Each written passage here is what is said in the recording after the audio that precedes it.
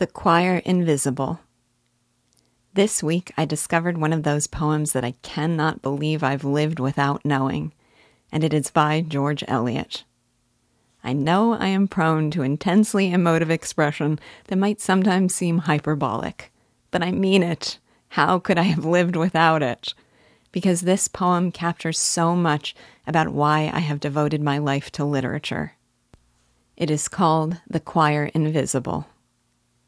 Eliot begins with a longing that she might live forever in the minds of those who are made better by her books, of those who are stirred by the words of the immortal writers to generosity, to daring, and to sublime thoughts.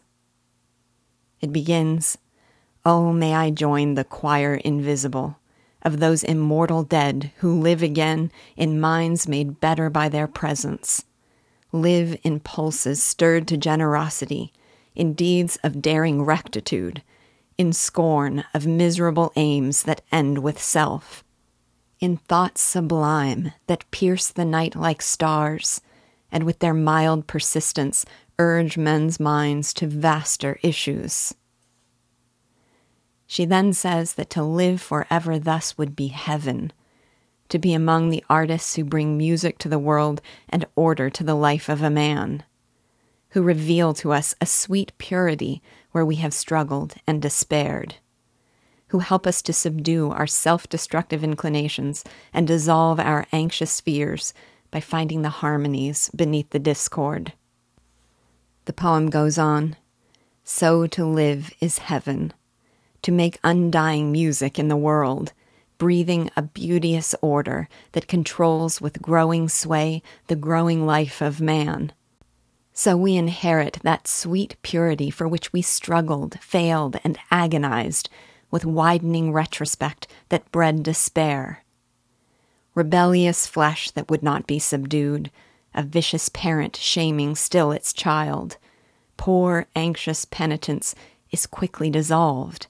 Its discords, quenched by meeting harmonies, die in the large and charitable air." In the next part, she says, these great writers are the men and women who laboriously traced the workings of the world, sobbed with yearning to ease its burdens, wrought a worthier image of it, and in doing so became something divinely human for men to worship.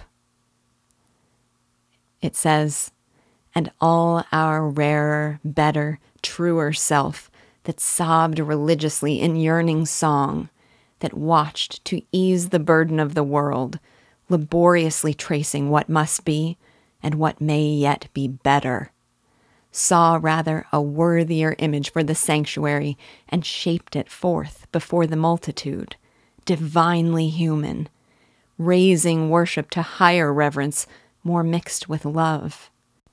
That better self shall live till human time shall fold its eyelids, and the human sky be gathered like a scroll within the tomb, unread forever. This is life to come, which martyred men have made more glorious for us who strive to follow." She then says that she longs to be among the pantheon of authors who have consoled people in their agonies, enkindled their passions, inflamed their love, and encouraged their humanity, to be among the choir invisible. The poem closes, "May I reach that purest heaven, be to other souls the cup of strength in some great agony, enkindle generous ardor, feed pure love, beget the smiles that have no cruelty, be the sweet presence of a good diffused, and in diffusion even more intense. So shall I join the choir invisible, whose music is the gladness of the world." My own ambition is not to join the choir invisible, but to bring people into the church where they can be heard, and to help unstop their ears.